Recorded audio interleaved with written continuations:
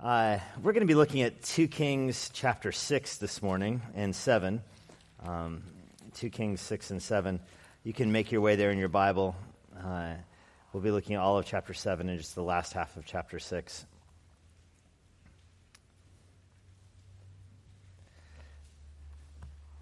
And if the sound goes down, I will just do what Steve did and keep preaching. And if you can't hear me, know that what I said would have been insightful. Let me pray for us, and then we'll dive into God's Word together. Lord, what a privilege it is to be with your people on your day. It brings us joy.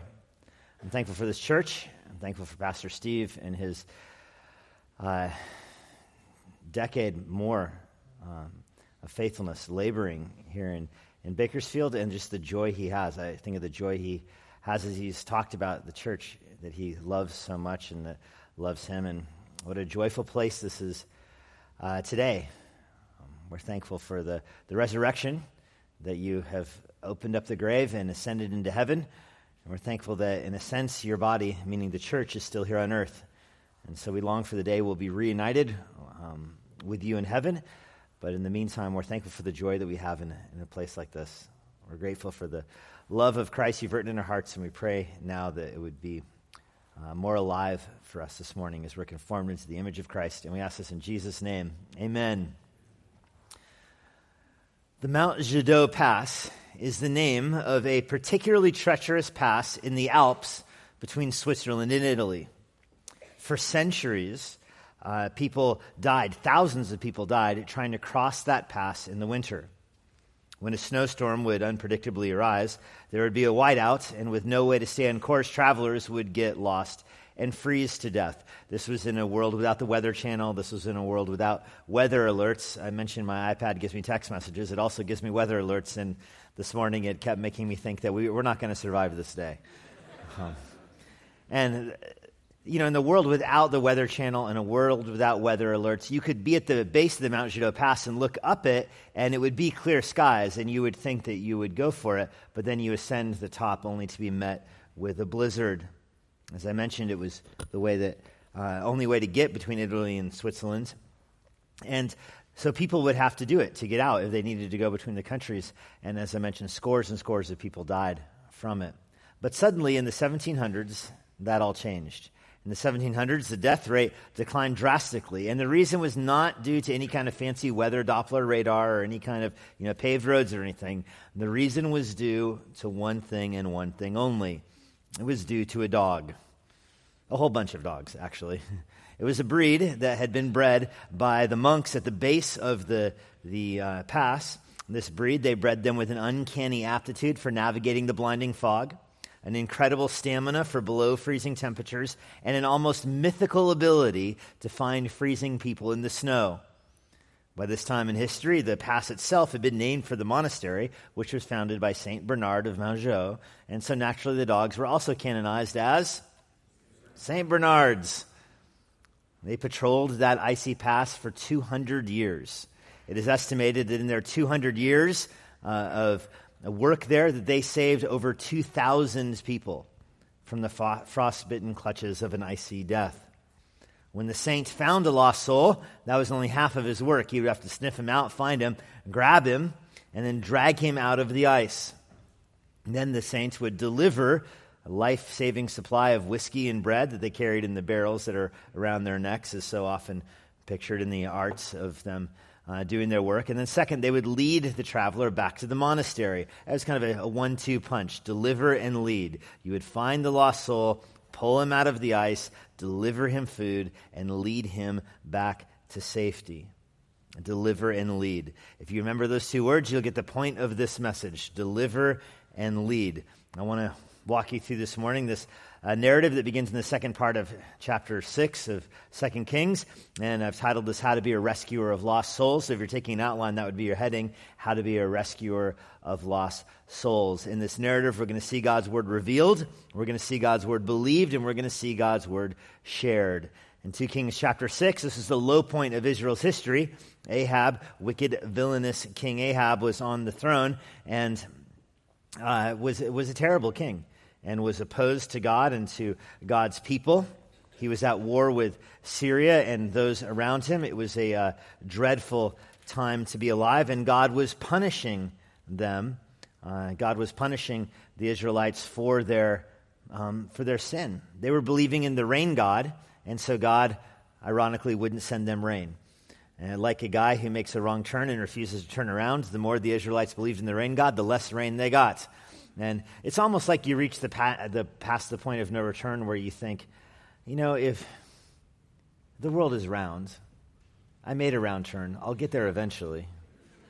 This is the way the Israelites were with the rain god. They thought the more they worshipped Baal, eventually he would have to relent and give them rain. This is like a non-falsifiable theory, because if there's not getting rain, they interpreted that as we're just not worshiping him strongly enough. And so they were in a drought. Beyond the drought, they were under siege from the Syrians, and they blamed Elijah for all of this. Elisha was the prophet who had a chance to destroy the Syrian army. They had camped out outside of his house to ambush him.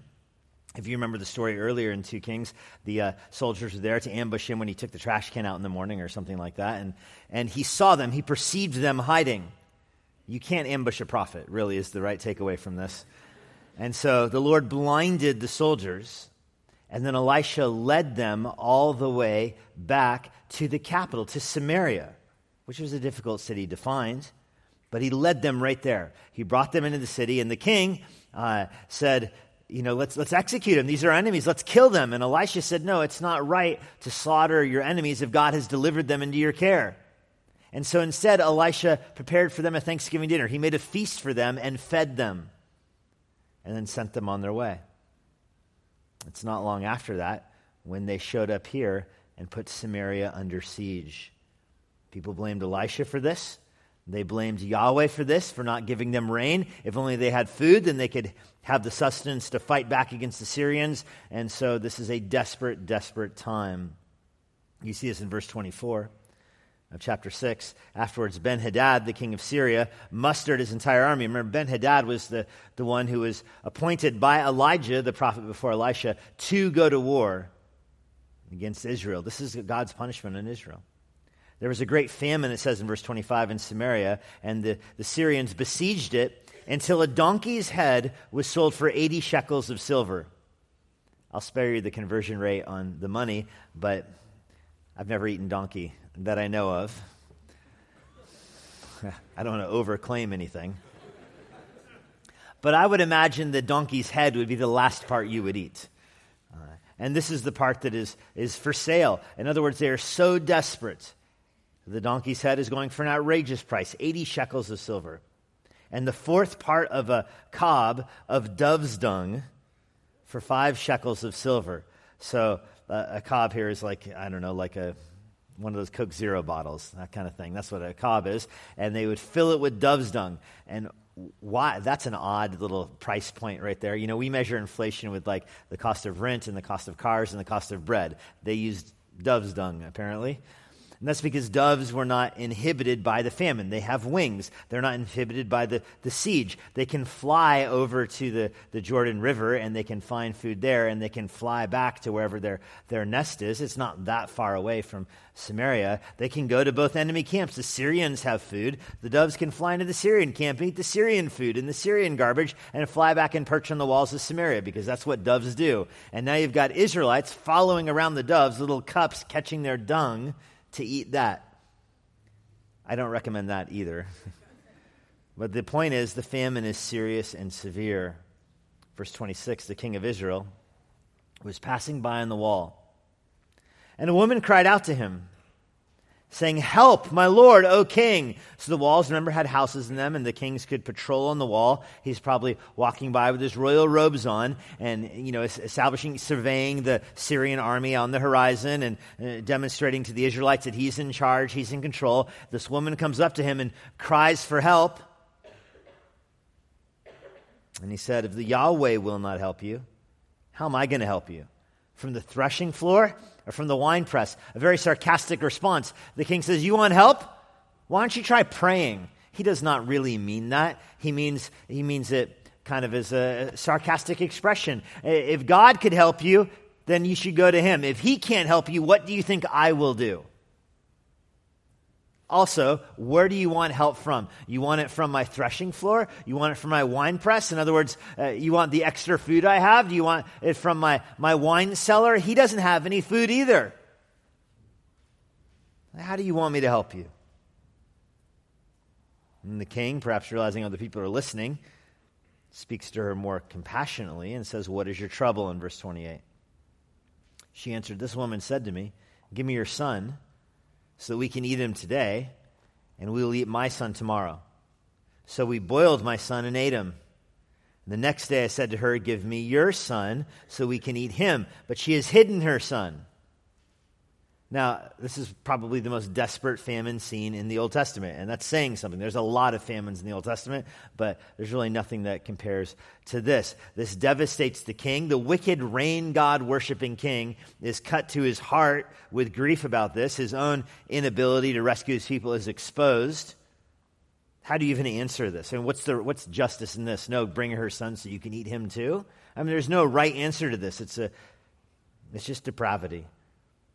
Verse 30, the king heard the words of the woman. He tore his clothes.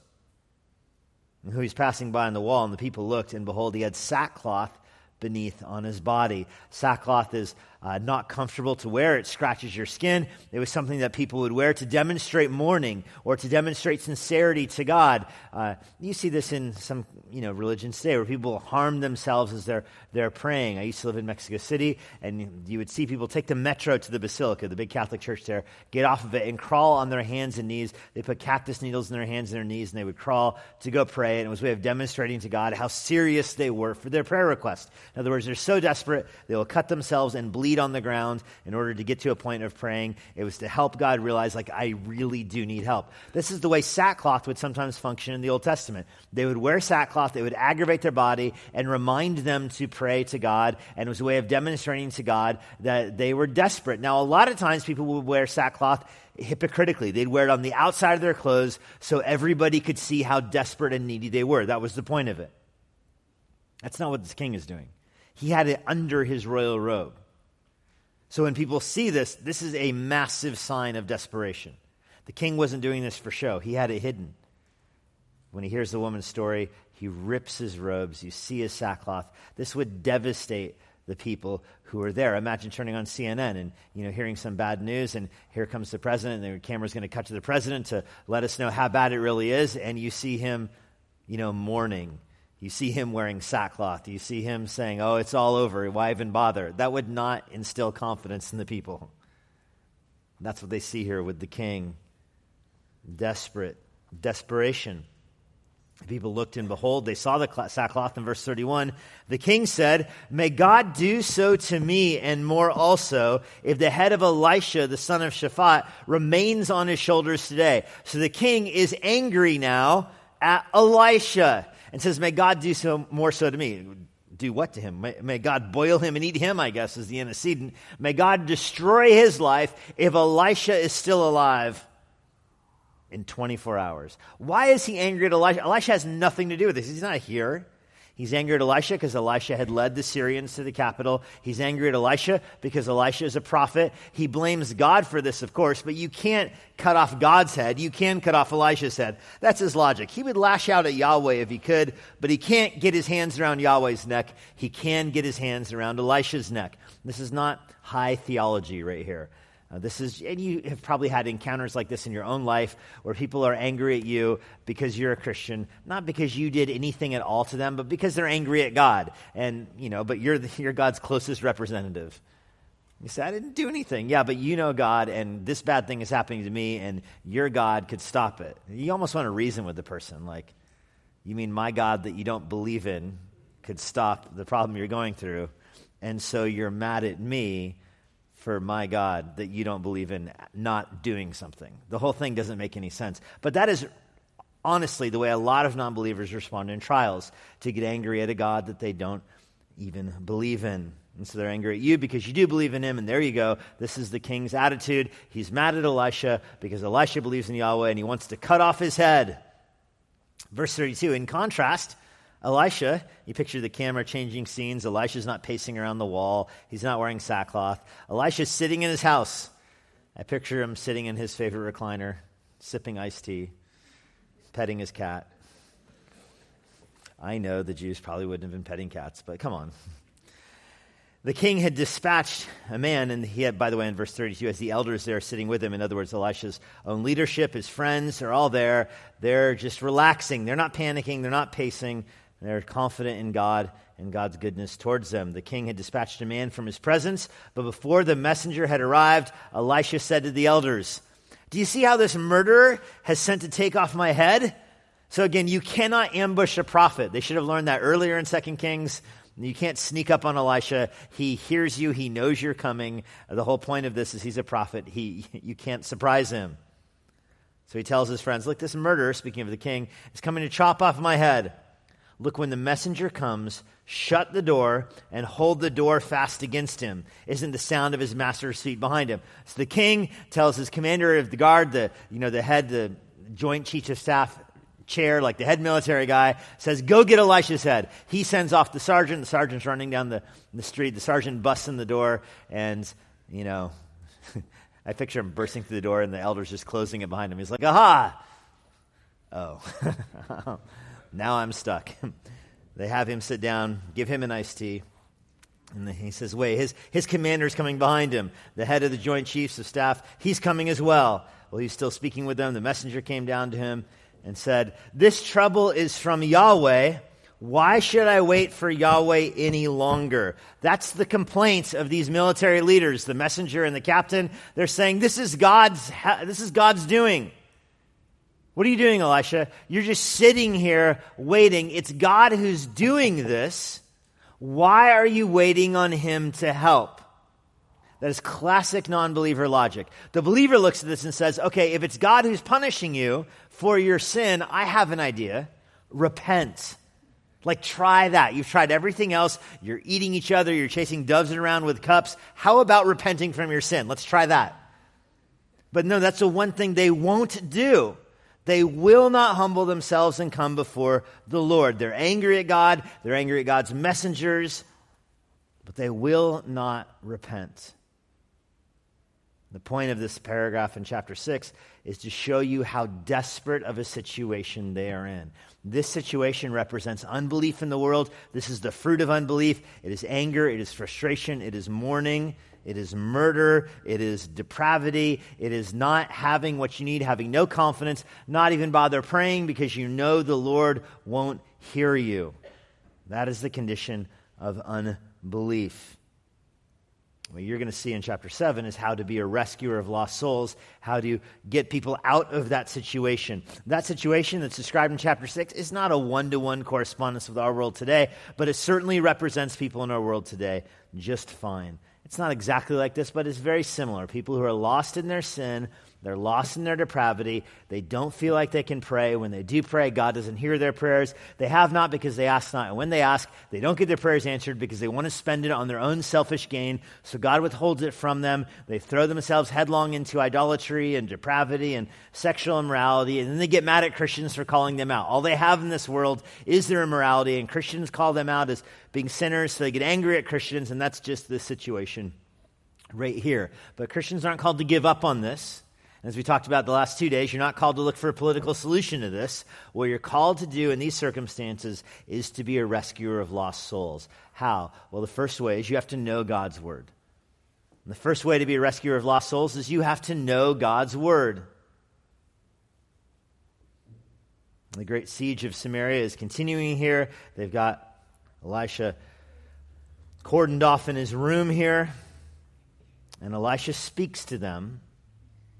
In verse 1, Elisha says, "Hear the word of Yahweh. Thus says Yahweh, tomorrow at this time, a seah of fine flour shall be sold for a shekel." A shekel? That's 1/80th of a donkey's head. You get a whole thing of flour. You can get 80 things of flour for the price of one donkey head. And 2 seahs of barley. 160 donkey's heads. For a shekel. You get flour and wheat, and it'll be all for sale at the gate of Samaria. It's like Walmart opens up right there. Cheap flour, cheap barley, all for sale tomorrow. That's what Elisha says. This explains why Elisha has confidence sitting in his room. He knows the word of the Lord. This is why he begins in chapter 7, verse 1 with an imperative. Hear, it's imperative. Hear the word of the Lord, or listen to the word of the Lord, your translation might say. You can't believe God's word. You can't share God's word if you don't first know God's word. You can't give people the good news to rescue them from their own sin if you don't know the word of God and what it says about their sin. The first component, this seems so obvious, it's almost not even worth stating, but it just has to be stated. In order to be an effective evangelist, you have to know the Word of God. In order to tell somebody how to be rescued from their sin, you have to know what the Bible says about how to be rescued from their sin. This is the St. Bernard. In order to rescue the dude, you got to find the person first. You have to know where they are, and you have to know how to get them out. You have to know what the Word of the Lord says. I know what you're thinking. You're thinking, oh, of course I know what the Word of God says.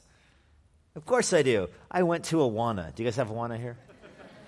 I went to Awana. I went to youth group. Of course I know what the Word of God says. I have pictures of me in the Awana vest and everything. I know the Word of God. Really? Do you know the Word of God well enough to bring it to bear on life situations? On real life situations? Do you know what the Word of God says about the common scenarios you're confronted with in our American culture? Do you know what the Word of God says about evolution? Do you know what the Word of God says about homosexuality? Do you know what the Word of God says about cheating in school? Do you know what the Word of God says about marriage? Do you know what the Word of God says about materialism? I think the big picture issues that you engage with all the time in our culture, do you know what the Word of God actually says about them? What passages give comfort to people who are sick? Who are suffering with cancer? What passages bring conviction to the sinner's heart? The sinner who says, I don't believe in God because he doesn't answer my prayers. What passages would speak to that situation? What about the weird cults and the false gospel preachers around here? Somebody who says, I believe in Jesus, but I don't believe he was God. Where does the Bible say that? You're talking to the Roman Catholic who says Jesus doesn't have brothers or sisters, the perpetual virginity of Mary and all that. What passage of the Bible would you have to go to that show that Jesus did have brothers and sisters? What passages would you go to that talk about Mary? What passages would you go to that show how Jesus' death was predicted in the Old Testament? Or someone who says, I'm a Christian, but I don't believe in hell. What passages would you go to talk about that? Those are kind of the normal evangelistic, those ones I'm just coming up with off my head. Those are the normal evangelistic conversations that we often have in our society are about those issues. And it's worth asking yourself, do you know what the Word of God actually says about those issues? Because you can't convince somebody the Word of God says they're wrong if you don't know where in this book to open to and what to say from it. And that doesn't mean you need to go to seminary or you need to go to Bible college. That just means you need to have a Bible and you need to know it. One of my favorite people in the Bible is Apollos because Luke describes him as someone who is mighty in the Scriptures. Isn't that a cool way to be known? Oh, Apollos? You mean that guy who's mighty in the Scriptures? Yeah, that's all you need on your gravestone. Here lies Apollos, mighty in the Scriptures. Could that describe you? It's not out of reach. I mean, the Bible is written, it has an ocean of truth in it, but it's written so you can drink it from a sippy cup. I mean, you can drink it a verse at a time, a passage at a time, and over time, as you're reading it, it's filling out your thinking and it's filling out your mind, and it's giving you conviction so that you can truly say that you know the Word of God. Don't use your quiet time as just, a thing to cross off the list, but view your devotional life, your quiet time, your time in God's Word as a way to feed your soul so that you learn the Word of God, so that you can know it, so you can bring it to bear on situations. It was Martin Luther who said, when the Bible speaks, God speaks. And I pray that you have that attitude towards the Bible. The book that you have in your hand or on your phone, that when you open it up and you have it speaking to you, you recognize it's the voice of God telling you and teaching you what to think about the world that you're in. If you don't know the Bible well enough to answer those questions, what the ones I said were what the Bible says about evolution, homosexuality, materialism, cheating in school, adultery, marriage, those kind of big picture things. If you're hearing that and you're like, I don't know what passages talk about those, well, don't give up. Make a little list. Write those things down and get to work. Use a concordance. Don't tell Pastor Steve I said this. Use Google. What does the Bible say about evolution? ? I bet you will actually get some halfway decent answers. And if you don't, tell Pastor Steve to write an article that Google will then tag. and fix the problem. Read the Bible devotionally and know what to ask the Word and know how to get answers.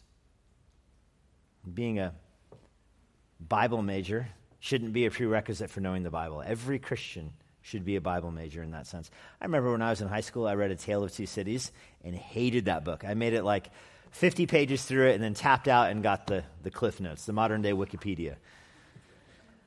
And bluffed my way through the test and somehow graduated high school and everything. And then I get to college, and it was like a sophomore in college, and I was assigned that book again. Oh, the crimes. And I read it the second time, and I got hooked.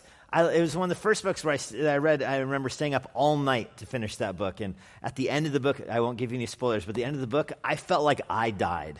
At the end of the book, I was like, oh my goodness, life is never the same. Woe is me. What a precious book this thing was. And what changed in those few years? I mean, the book didn't change. It was just my attitude towards it. Maybe I had enough experience in the world where I had ears to hear it now and I could relate to the characters better. I have no idea. Maybe it's just maturity. But I got to the point where I could actually enjoy it now, and I wanted to read it. And that should be the attitude of the Christian towards the Bible, where you engage with it as a book that you know and you love, and you're excited to approach it, and it's giving you the knowledge that you can know to bring to the lost world. So the first way to be a rescuer of lost souls is to know God's word. The second way to be a rescuer of lost souls is to believe God's word. Believe God's word. Chapter 7, verse 2. The captain on whose hand the king leans, in other words, the top military officer here, the commander, says to the man of God, Elisha, if Yahweh himself would make windows in heaven, could this thing be? That's pretty sarcastic. If Yahweh opened up a window of heaven and backed a dump truck of wheat and flour to it and just opened it up, if God ripped a hole in the roof of this church, which is seeming more likely every passing second right now, and just dumped flour and dumped barley into it, you still couldn't have prices that low. That's what the guy says. There's no conceivable way to move that much volume to get prices to go down that low. It's not even possible. That's what he says. It's not possible. He heard God's word. He had the prophet telling him. He, in fact, remember what produced this, is he told the prophet, how can you just sit there when it's God who's doing this? And so the prophet says, fine, I'll tell you what God's going to do. He's going to bring all the prices down tomorrow. Now, I don't believe you. You're angry at God for not doing it, and then when the prophet says God's going to do it, you get angry at him also. You can know the Bible. You can know the Word of God and not believe it. That's the point of this guy. He knew what the Word of God said. He knew it. He didn't believe it. It reminds me in the sense of the Pharisees. Remember when the Magi come to Jerusalem and they go to Herod's palace and they are asking Herod the Great, where is he who's born king of the Jews? And Herod's like, I don't know what you're talking about. And he brings the religious leaders in and they say, oh, he's going to be born in Bethlehem, third door on the left. See ya. And they knew what the Word of God said. They just didn't believe it. They didn't care about it. They knew where Jesus was. They knew who he was. They didn't care. That's the same attitude here. The captain knows what God's Word says. He just chooses not to believe it. This is the point that Christians can't skip over. We're called to know God's Word, but we're also called to believe it. And I know what you're thinking about this one too. You're saying, okay, on the first one I could do a better job knowing the Word of God, but you should know this. I'm a believer. That means that I believe the Word. I'm in. Believers believe, right? Dogs bark, cats meow, believers believe. But if you disbelieve the Bible at a single point, that makes you an unbeliever. The nature of belief is believing the Word of God. And so often Christians excuse things in the Word of God. They excuse their own unbelief by saying, I believe a lot of the Bible. I believe most of the Bible, just not this part or that part or the other part. Now, believers are called to believe every word of God's Word. I remember the story of W.A. Criswell, pastor of First Baptist Dallas, that his first Sunday there, he stands up in front of the church and he asks if people believe the Bible, and everybody says amen, and then he says, do you believe the creation account, that God created the world in 6 days? I know many of you don't believe that. Some of our elders don't believe that. And he rips out the first few pages of the Bible. Then he goes to the flood and says, you guys all believe there was a global flood where God drowned the world? And then he rips out the flood narrative. And he keeps working through the Bible, ripping out all kinds of things in the Bible. And at the end of it, he holds up just a tattered Bible with holes in it. And he says, my job as a pastor is to give you your whole Bible back. Man, that'll preach. So often people say, I know God's word, I believe most of God's word, but that doesn't mean I need to believe this, that, or the other thing. That doesn't mean I need to believe about creation or I need to believe about the flood. That doesn't mean I need to believe about what the Bible teaches about marriage or this or the other thing. People always make excuses. They say things like, oh, the Genesis 1 creation account, details aren't important. The big picture is that God made the world and let's just move on. That may be the big picture, but that's not the full picture. The point is that at every topic the Bible speaks on, it speaks on with precision and in a way that compels belief. I'm a believer. Believers believe. What if I told you I'm a skier? I have skis. I have the jacket. I even bought a lift ticket. They're all comfortably in my garage. Does that make me a skier? No, it doesn't make me a skier. Having skis in your garage does not make you a skier. Having a Bible in your lap and being at church on Sunday doesn't make you a believer. You're missing a key component. Yes, believers have Bibles, and yes, they're in church on Sunday, but that doesn't make them a believer. What makes them a believer is exercising faith and believing the Word of God. This captain says, if even the Lord could make a drive-up window in heaven, I still wouldn't believe it. This is the picture of elevating your limited reason above the Word of God. This is the perfect picture of somebody saying, I can't figure out how God would do that. I can't figure out how a flood could actually cover the whole earth with, a circular and all the animals in the ark and, 2 by 2 and just the volume of the ark and blah, blah, blah. I ran the numbers and I can't figure it out. You have little tiny slivers of reason. And you're elevating your little slivers of reason over the Word of God. That's exactly what this captain is doing. I've studied supply and demand. I studied what it makes to produce wheat and flour and barley and all that, and it's not going to happen. Well, all right. Look how Elisha responds. You shall see it with your own eyes, but you won't eat of it. A little bit of a riddle, isn't it? Ha ha ha. Riddle me this, Captain. What will you see but not taste? Well, he's going to find out by the end of the chapter. I'll tell you that right now. This won't be a long suspense. Verse 3. There were 4 men who were lepers at the entrance of the gate.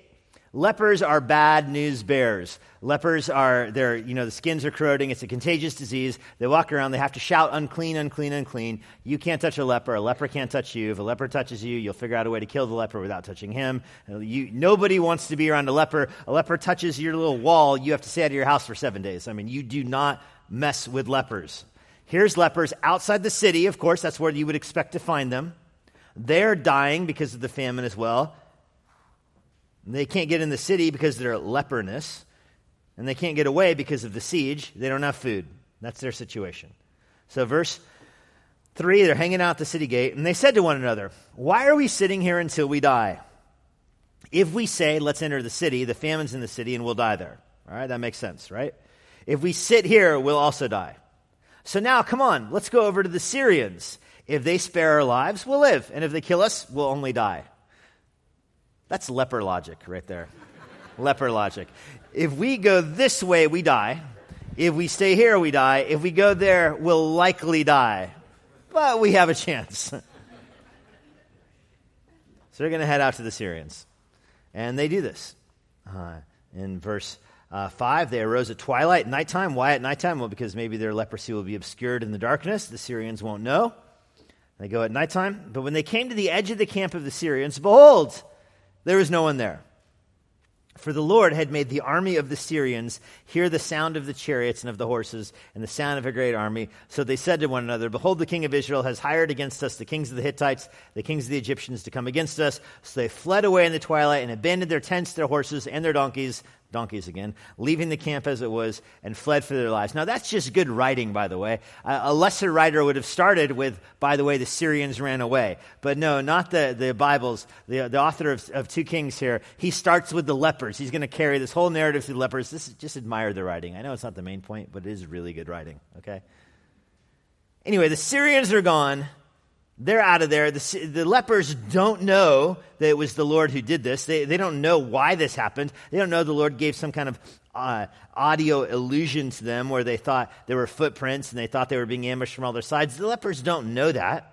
But verse 8 says, the lepers came to the edge of the camp, they went to a tent, they ate and drank and carried off silver and gold and clothing and went and hid them. They must have thought they won the lottery. Remember, they're going to sneak in and try to hide their leprosy, thinking 95% chance they kill us, but 5% chance we get, a Coke first.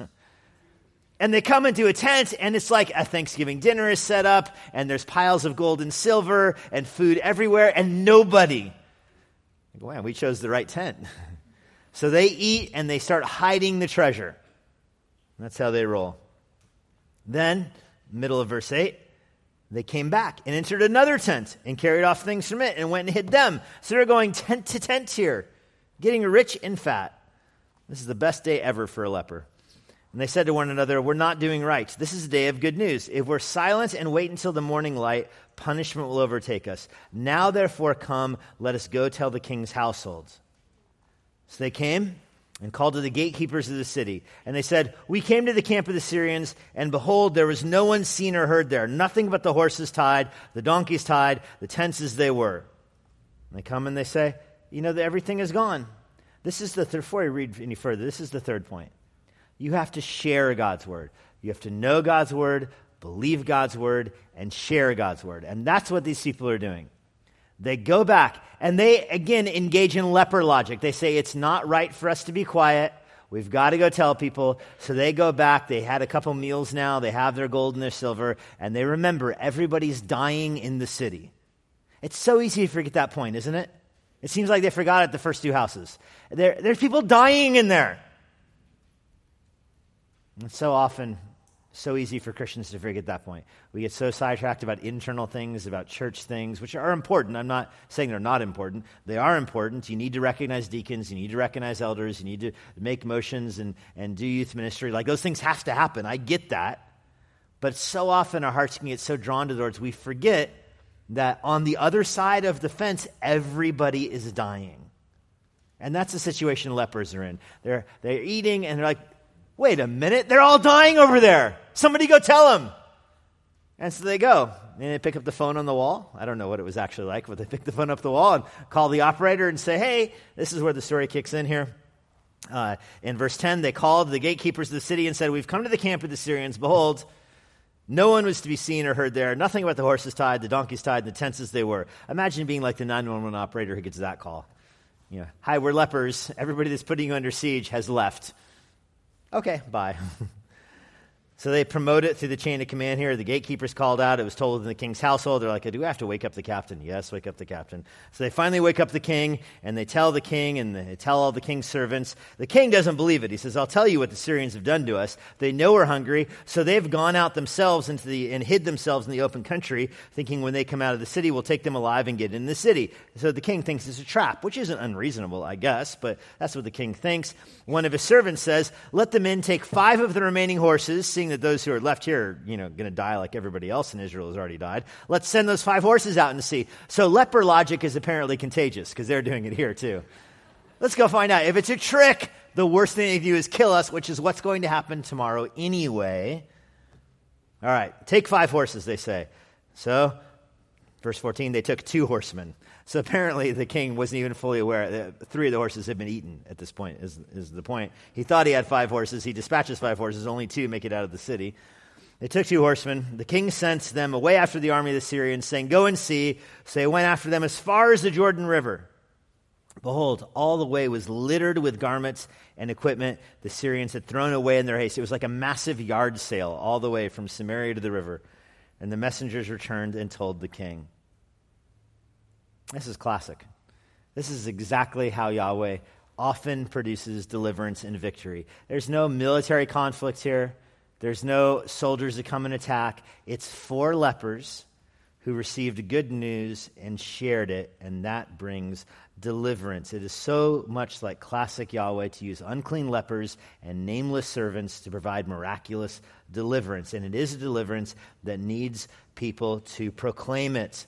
Well, finish the narrative first. Verse 16, the people went and plundered the camp of the Syrians. So each of the flour was sold for a shekel, 2 seahs of barley for a shekel, according to the word of Yahweh. Exactly what Elisha had said. The king had appointed the captain on whose hand he leaned to have charge of the gate. So this is a very prestigious thing. There's food outside. They've confirmed there's food outside. So you're letting your right-hand man be the one who opens the gate. That would be a sign of honor to him. He gets to open the gate. So he does it.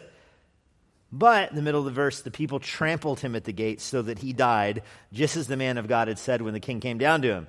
And it repeats the prophecy in verse 18. The man of God had told the king, 2 seahs of barley will be sold for a shekel, seah of fine flour for a shekel. This time tomorrow in the gate of Samaria, the captain had answered the man of God, if Yahweh himself should make windows in heaven, could such a thing be? And the man of God said, you'll see it, but you won't taste of it. And so it happened to him. The people trampled him in the gate, and he died.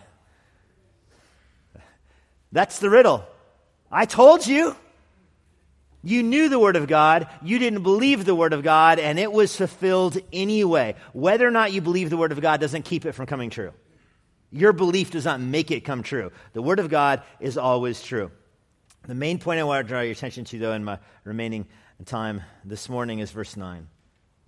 The lepers say, we are not doing right. They make it a moral issue. They make it a moral issue. We are not doing right, they said.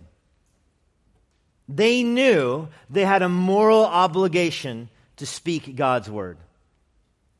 This is true for you. If you know the word of God and you believe the word of God, you have a moral obligation to share the word of God. Not share like you share a piece of pie, but share like you share life-giving food. So often we excuse our silence by saying, I'm keeping my opinions humbly to myself. But the principle is obvious. If you know the word of God, you have a moral obligation to share the word of God. You have a responsibility to share what you know about God's word with people who don't believe it. That's why they're called unbelievers. They don't believe the word of God. Your responsibility to them is to share the word of God. This is Romans 10, verse 11. How can people call on the name of the Lord if they don't believe in him? And how can they believe in him if they don't hear of them? This is Romans 10, where it's like the most basic part of salvation. All who call upon the name of the Lord will be saved. But how can the person outside the fence call on God's name if he doesn't even know who God is? If he doesn't know. I remember taking my kid to a park in Virginia, of all places, and we're pushing him on the swing, and this was on the Saturday before Easter. And there's another parent next to us pushing on the swing, and we're just talking as one does in a park with little kids. And he asked what I was doing this weekend. I said, I'm going to church. Tomorrow is Easter. And he said, what's Easter? And I was like, huh? What's Easter? Wow. I was engaging with that question on like 50 different levels right there. That's amazing. There are people that don't know what Easter is. And if you don't know what Easter is, guess what else you don't know? That Jesus rose from the grave. And guess what else you don't know? You can have your sins forgiven. And guess what else you don't know? That Jesus died bearing the wrath of God for your sins. You don't know any of that. Think of the people you work with at work, that come in and they're bad parents. They complain about their kids. They're bad husbands. They complain about their wife. Their life is falling apart. They're stealing from work. They're letting their kids get away with murder at school. And you get frustrated with them. Like, that person does that. It's crime that person is allowed to raise kids because that's going terribly over there. Well, how would you expect it to go? How's he going to know how to love his family unless somebody tells him? How's he going to know how to raise his kids unless somebody tells him what the Word of God says, pointing him to Christ? I mean, how is he going to know that he shouldn't be stealing from work unless he's confronted with the Word of God? That doesn't mean he's going to believe what you tell him. Probably he won't. Probably he won't. That's fine. Do you think the lepers cared if the operator believed their report? I mean, you can almost picture the conversation, can't you? By the way, the Syrians are gone and there's all kinds of food, gold and silver. We're letting you know to assuage your conscience. If you don't believe it, that's fine. No, I don't need to leave a number. You don't need to call me back. If you need me, I'll be gathering gold and silver. Okay, bye. I mean, you're almost hoping they don't believe. It's more for you. That's very selfish and greedy, I know. But they're lepers, okay? This is Ezekiel chapter 3. That's Romans 10. Ezekiel chapter 3 is where Paul says, Ezekiel says, through Yahweh says to Ezekiel, if I say to the wicked, you shall surely die, and you give him no warning, and you don't speak or warn the wicked from his wicked way to save his life, that wicked person will die for his sin. But his blood I will require from your hand. If you warn the wicked person, he doesn't turn from his ways, okay. You've done your job. You have delivered your soul. That's the basic principle right there. You pull the fire alarm, if they don't get out of the building, that's on them. But if you know the building's on fire and you don't pull the fire alarm and they don't get out, it's on you. And you think, yeah, but they wouldn't have got out anyway. There's false alarms all the time. They wouldn't listen to them. That's not up to you to decide. Your moral duty is to discharge the warning system and to announce to people that God is appointed a day where he will judge the living and the dead. That all who die will stand before him for judgment. And there's only one way to escape judgment, and that's through placing your faith in Jesus Christ, who died in his own body, bearing the penalty for your sin. So the wrath of God that is for your sin was poured out on Jesus, who died in your place. And he rose from the grave on the third day, ascends to heaven, and he welcomes all those who place their faith in him. That is the only way by which you can be saved from sin. You can believe it or not believe it, but it's still true. And if you don't believe it, you will stand before God and have to give account for your own sin. If you do believe it, your sin is taken away. Your life can be changed, and the Word of God will show you how to live. When you do that, you've discharged your duty. The lepers understood it's not right to stay quiet. Some people sanctify their selfishness because they say things like, oh, I believe in election, God's going to save whom God's going to save. But that, it's the Word of God who saves, not me. I don't need to tell anybody anything. That would be like the St. Bernard saying, it's the whiskey and the bread, so I don't need to go searching for lost people. Of course you go searching. You're the means that God uses to save people. Of course it's God that saves, not you. I get that. You're not the bread of life. You're the dog, okay? You're the dog. And if you're a Christian, you should be a St. Bernard. It's our great and sovereign God who wields the power to save, of course. All we can do is share. Do you guys have Liberty Tax here? Okay, in LA, there's this tax company called Liberty Tax. They're everywhere. They're franchised out. And you'll see these people on the street corner dressed like the Statue of Liberty, twirling the sign. I'm seeing people nodding their heads, so many of you have seen them. They dress like the Statue of Liberty, and it's 1,000,000 degrees outside, and they're twirling their little Liberty Tax sign under their legs and everything. And I've always wondered, how do you get that job? Like, what happened in life to get you that job? And then I made up a story that makes it all make sense. Okay, so pretend you go to Cal State Bakersfield and you're a good student and you major in accounting and tax law, but you're lazy and you cheat on your tests and you end up graduating with a degree in accounting and a certification in tax law, but you don't actually know anything. You don't even know what an Excel spreadsheet is because you cheated your way through school. All right? So what are you going to do with your degree now in accounting with a certification in tax law from Cal State Bakersfield? You go and you apply at Liberty Tax and they hire you. All right, so you show up on the first day and you are terrified. Like, what if they ask me what a, minimum withdrawal is in my IRA for blah, blah, blah, blah. I don't know, I'll jump out the window. You're probably thinking that. But instead you walk in and they hand you the Statue of Liberty costume. And just go stand out there and twirl the sign. You're like, no way. Yes, I can do this. And so now you're twirling outside. It's a hurricane weather. You don't care. You're twirling. You're sweating, twirling the sign because you know how to do this. That's the perfect analogy for me for a Christian. You don't need to know all the intricacies of how God saves someone. So much of it is mysterious. You don't need to know how election relates to evangelism and sort that all out in your own mind. So much of that is mysterious. But you do need to know how the Bible says people can be saved. You need to believe what the Bible says. You need to share it with other people. And that sometimes just looks like twirling the sign and saying, Jesus will receive you. Put your faith in him. Put your faith in him. If you do that, you have discharged your responsibility, knowing that it is a moral issue. You don't have an opportunity to share the gospel. You have an obligation to. You should have amazing faith that overcomes amazing doubt, letting God's word work through your lips. Remember the logic of the lepers. You know what? If they don't believe you, they don't believe you. It's okay. That's right where they started. But 1 out of every 100 people you might share the gospel with will believe. That's the kind of odds that motivate us. God, we're grateful for your word. We're thankful for the image of the St. Bernard that you providentially placed in the world. Christians who seek and find and deliver. We know the word, we believe the word, we share the word. I pray that you would use us this week to reach others with the good news of Jesus Christ. Lord, don't let a week go by sidetracked by the Super Bowl, sidetracked by things in the world, politics, the weather, all the things that distract us. Help us zone in on the life-saving news of Jesus Christ. Give us that kind of urgency. We ask in Jesus' name. Amen.